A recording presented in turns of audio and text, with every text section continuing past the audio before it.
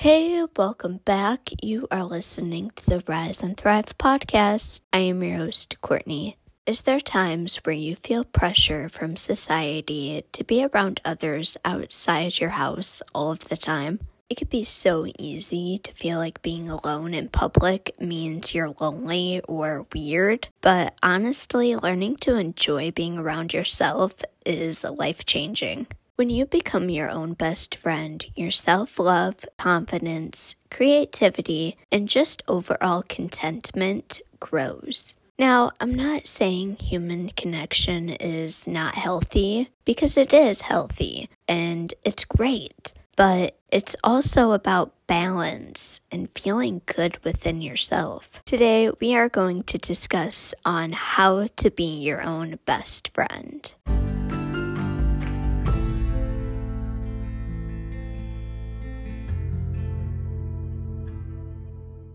Now, before we get into the points on how to be your own best friend, first I want to discuss on the perks of loving your own company. So the first perk is it gives you more of an opportunity for self-reflection and soul-searching. You will get an opportunity to dig deeper inside of yourself. Secondly, you have the freedom to do activities that you actually enjoy, without worrying what others think. For me personally, I love to read, and I am also learning how to crochet this year. Next, loving your own company builds your confidence and self-sufficiency. You realize you do not need to lean on others. And lastly, it allows you to recharge your mental batteries. Some quality time with yourself allows you to rest and helps avoid burnout. By giving your mind a breather, you can show up even better for others. Now that we have talked about the perks of loving your own company, we can move on to how to be your own best friend. The first way on how to be your own best friend is to appreciate your amazing qualities. Start to appreciate your wonderful qualities. Ask yourself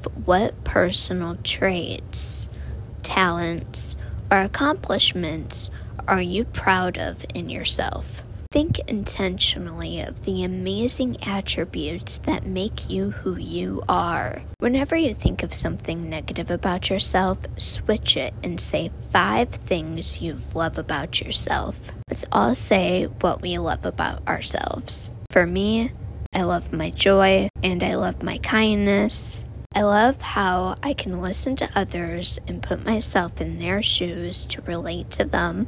Now, this one is a physical quality, but I have been working a few years on this part of my body, and I absolutely love it, which is my hair. And lastly, I love my quiet spirit. Secondly, on how to be your own best friend is to start doing what you love. Ask yourself what hobbies make you lose track of time because you actually enjoy them so much. Think of 1 to 2 hobbies and start doing them. Carve out time where you can get alone and do the hobbies you love. You'll start to build confidence in your abilities, and also your creativity will grow.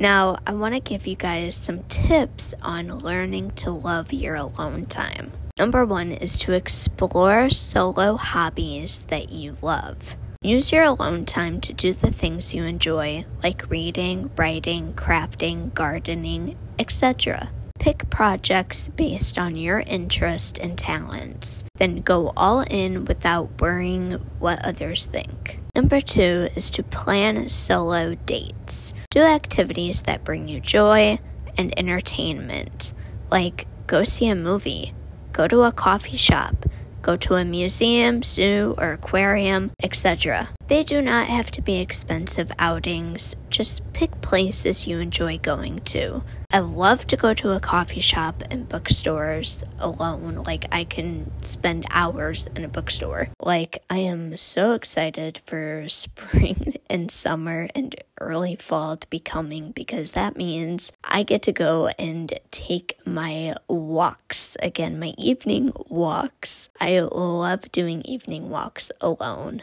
I like to shop alone. I have been to the beach alone and just spent a whole day in the sun reading, relaxing. Don't force outings that you would not enjoy, but instead pick outings that you know will fill you up.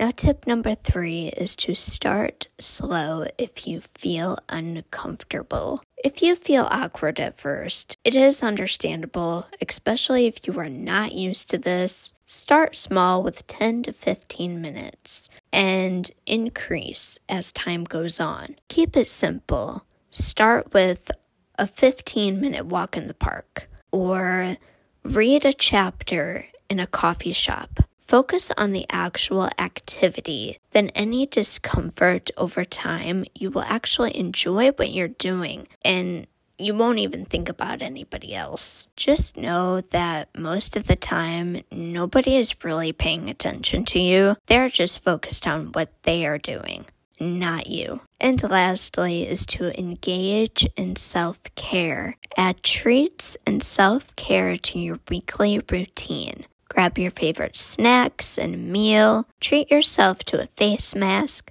bubble bath, manicure, or get cozy with a blanket and candles with a movie or a comfort show or a book. These thoughtful small pleasures make alone time feel relaxed, pampered, and you feel special about yourself.